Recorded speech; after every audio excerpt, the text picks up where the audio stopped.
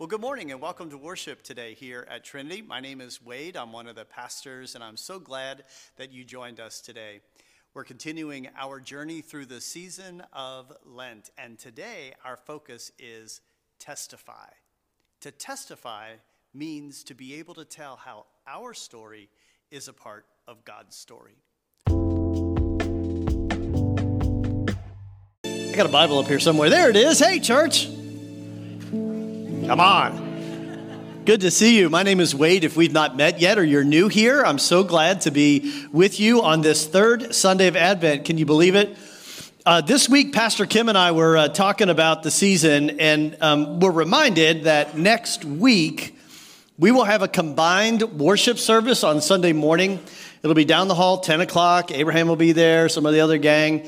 And it's a Lessons and Carols for the fourth Sunday of Advent. And I was thinking, like typically it happens, there's the fourth Sunday of Advent, which I, as the lead pastor, usually do not preach to get myself ready for Christmas Eve. I thought I had like a whole week, but like next Sunday is Christmas Eve, right? So here we go. I can't believe it's already here. So we've been in this journey during Advent. We call it Prepare. And we're going to get another piece of that today. But before I get to it, I want to read the gospel lesson that is appointed for the third Sunday of Advent. And it comes from the Gospel of John. It's over in chapter 1, right at the beginning, starting at verse 6. I'll read a couple and then jump over to 19 if you're following along. Now, there's some real details in here, so I want you to kind of hear closely. There was a man sent from God whose name was John. He came as a witness to testify to the light so that all might believe through him. He himself was not the light, but he came to testify to the light. Now jump over to 19. This is the testimony given by John when the Jews sent priests and Levites from Jerusalem to ask, "Who are you?"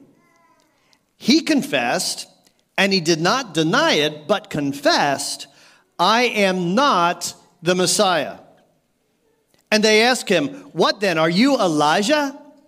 And he said, "I am not." "Are you the prophet?" He answered, "No." Then they said to him, "Who are you? Let us have an answer for those who sent us. What do you say about yourself?" And he said, "I am the voice of one crying out in the wilderness, 'Make straight the way of the Lord,' as the prophet Isaiah said." Now they had been sent from the Pharisees. They asked him, "Why then are you baptizing if you are neither the Messiah nor Elijah nor the prophet?" And John answered them, "I baptize you with water. Among you stands one whom you do not know, the one who is coming after me. I am not worthy to untie the thong on his sandal." This took place in Bethany, across the Jordan, where John was baptizing. The word of God for the people of God. Thanks be to God. Now, I'm not sure where I learned it as a child. I don't know, maybe it came from my parents' teaching. Maybe it's something I learned in elementary school. Maybe it's something I learned at church. I don't know where it came from, but I learned very young in my life that it is absolutely rude to point at someone. Anybody learn that one too? Don't point at someone. And even though I can't place where it came from, I'm going to guess it was probably from my parents. It has been something that has hung with me throughout life. I've got to, because of the sermon, I got to point at you today. And Ed, will you throw up the sermon? I mean, that thing just about freaked me out when it came into my inbox this week that was going to be our graphic today. That's how much that made an impression on me. Now, you know that in my previous appointment, I spent a significant amount of time in Southeast Asia, primarily in Thailand and in Vietnam. And one of the things that you do when you travel to internationally or to a culture different than your own, especially in mission, is you want to understand some of the cultural practices of the area because you don't really want to make a mistake. And one of the things I learned about Southeast Asia, especially in Vietnam, is that it is considered very, very disrespectful to use one finger to point at anything, whether it's point to someone or point in a direction. And I said to the guy who was helping, I said, so what does it stand for? And he said, it's disrespectful. So I didn't ask any more questions. I figured I could probably fill in the blanks, right? So what do they do instead? A full hand, right? All fingers together, thumb together. And so that is the gesture. So if I want to say, hey, can you come here? You would just simply do this. Or where's the kitchen? It's over here. And I don't know, you might have noticed I kind of still do that. It's something that I picked up along the way. So talking about pointing is a thing that all that stuff came back to me. I was remembering that this week as I was looking at the text today. Because if there's anything this text says, it says point. Point it out. That's what John was about. I find it really interesting. Did you have a little deja vu when I started reading the text from last week that, I thought we already dealt with John the Baptist? I find it interesting that in the lectionary, readings appointed for the season of Advent, that on week 2 and week 3, we get John the Baptist. We get him 2 times. What is that all about? So just to be clear, just a reminder, now that we're in John's gospel, a lot of times people will ask me this question. Is John the Baptist the author of the Gospel of John? No. Different dude. They were different dudes. That helps us kind of put that in place. But you're going to have to pay attention because I'm going to use the name John a lot today and try to figure out where it goes. So if last week what we got was this camel hair wearing, locust and honey eating John the Baptist, this week we do a bit of a turn and we get to see a whole new side of this guy named John. The John that we find in this gospel is never called John the Baptist. I am 60 years old. I've been in ministry 36 years. I've been in the Bible since I was a child, and I will confess to you, last week was the first time I ever saw that. He's not called John the Baptist. But we know it's John the Baptist, right? Because he's doing what? He's baptizing. And so what is it that is different about him? And we see a whole different side. A Bible scholar, Caroline Lewis, says, well, he's not John the Baptist. What he really functions in the Gospel of John is John the Witness. Now, it's not there, but John the Witness. Very different functions, right? John the Baptist, kind of this crazy man in the wilderness, calling people to repentance, and now we've got John the Witness. Of course, he does baptize some folks in the thing today, but that's not his primary focus. That's not his primary role. In John's gospel, what John uses baptism for is to point. Point where? Point to the one who is coming. Do you see how he's using baptism as a way to point to the Messiah who is coming? And he uses a very specific word. He says he's pointing to the what? Light. The light that will come into the world. That's something that's needed. What it needs is what needs to happen in this place in the gospel is that we need another fellow human, a human like you and me, to be able to point to his presence. Otherwise, human as we are, we might not see it. We might miss it. You know how sometimes we got to have something pointed out to us in order to be able to see it. And so whether it's a rude thing or not, the text reminds us John's job is to point. Not to himself, not to other people, but to point to the light. Now, I think our text does a couple of really important things today here in John. One of the things that it does is it gives us John's purpose statement. That's what verses 6 through 8 were. And then it goes on to show us who John is. And then I think the third thing the text does is it shows us that his main job is to point. So what is John's purpose? Let's go back to verses 6 through 8. I'm just going to read 6 through 8 and see if you can see the three things that are kind of his purpose statement. It went like this. Now, a man named John was, I'm going to help you out a little bit. Sent from God. That's important, isn't it? He came as a witness to testify concerning the light, so that there's always a so that. We do this so that this is the result, so that everyone would believe in the light. And then when we jump over to verse 19, John does a little bit of it for himself. And I love how the context of this is that John begins to define who he is by saying who he is not. Are you the Messiah? I am not the Messiah. I am not Elijah. Do you know why Elijah is important in the story? Prophetic word said that the prophet Elijah would show up again right as the Messiah was coming on the scene. So I'm not the Messiah. I am not Elijah. I am not the prophet. And so he begins to then move to the place where he does identify himself. Now, it's not really clear in the text, so I want to point it out. John's whole identity, who he is, who he understands himself to be, his function in this world is aligned with who he is in relationship to Jesus.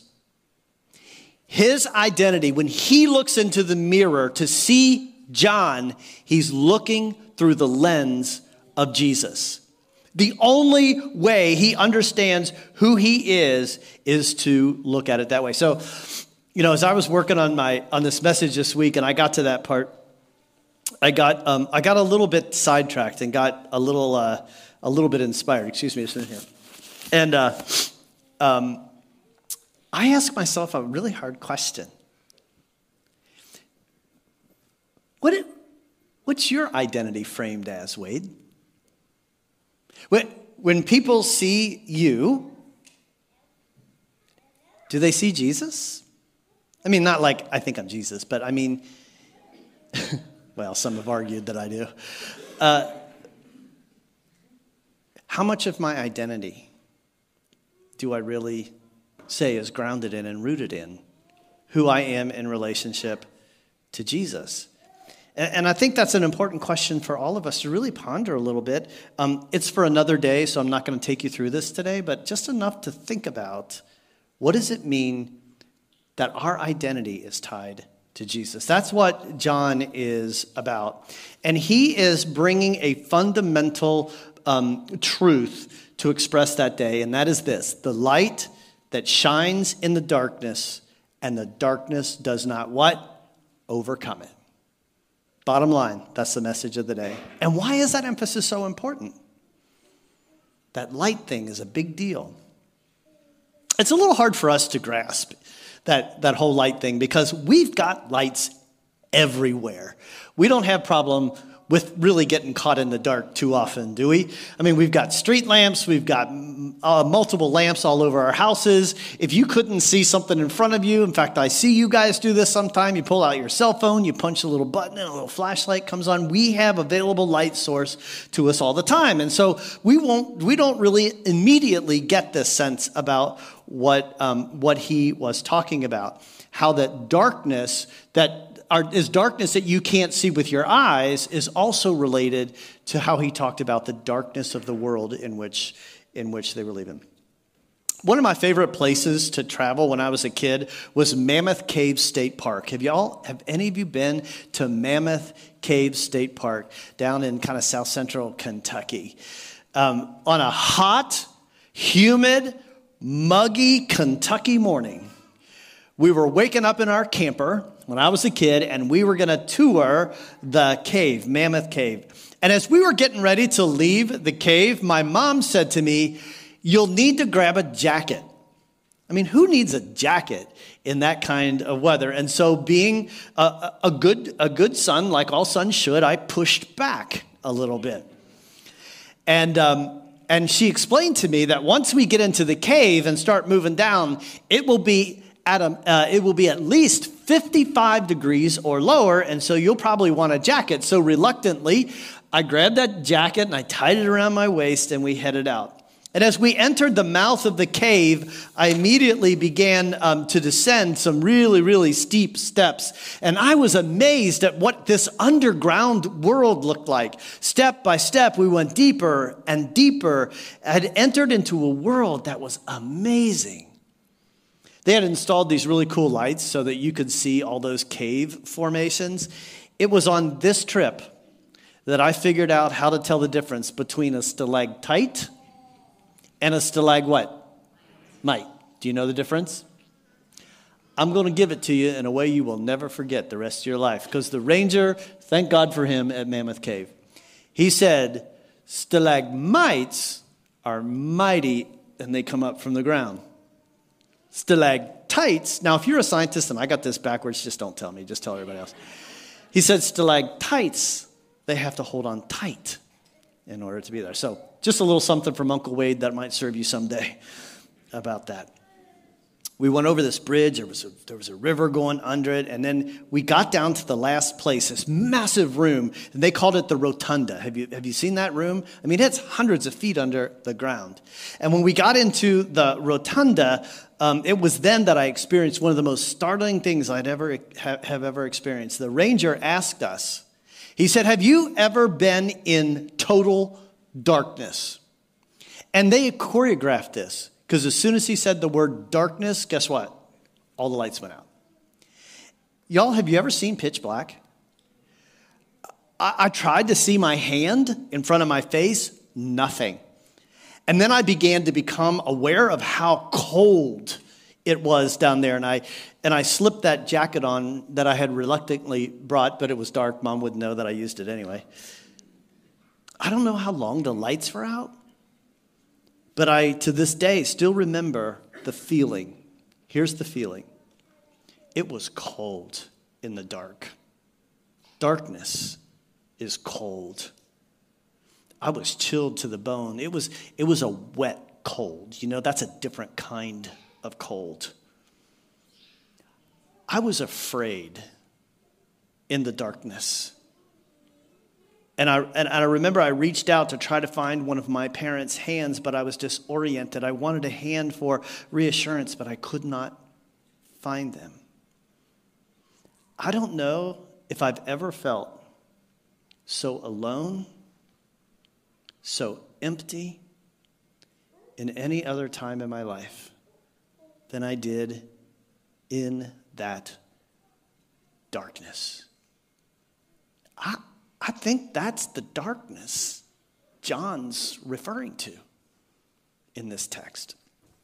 And then I heard somebody kind of over on the edge fumbling around, and I heard this noise that sounded like this. And it was the ranger. He took one kitchen match. They didn't trust me with kitchen matches because they're too short. He took one kitchen match, and that one tiny flame, y'all, it pierced the darkness. I could see the roof, the ceiling of the rotunda because of that one light. I could find my daddy's hand because of that one light that dispelled all the darkness. You see, that's what John came to help us understand, is that in the world in which they lived, they were surrounded by darkness. It leads to despair, it leads to loneliness, it leads to emptiness, but he had good news for them. There is a light that is coming that will pierce the darkness, and the darkness will not overcome it. And his job was to point. There it is. If you don't believe me, look over on verse 29. The very next thing is, and the next day there they were, and Jesus came and he says, look. And I think when he said look, he probably pointed his finger. The Lamb of God that takes away the sins of the world. I don't know what darkness you're dealing with in your life personally.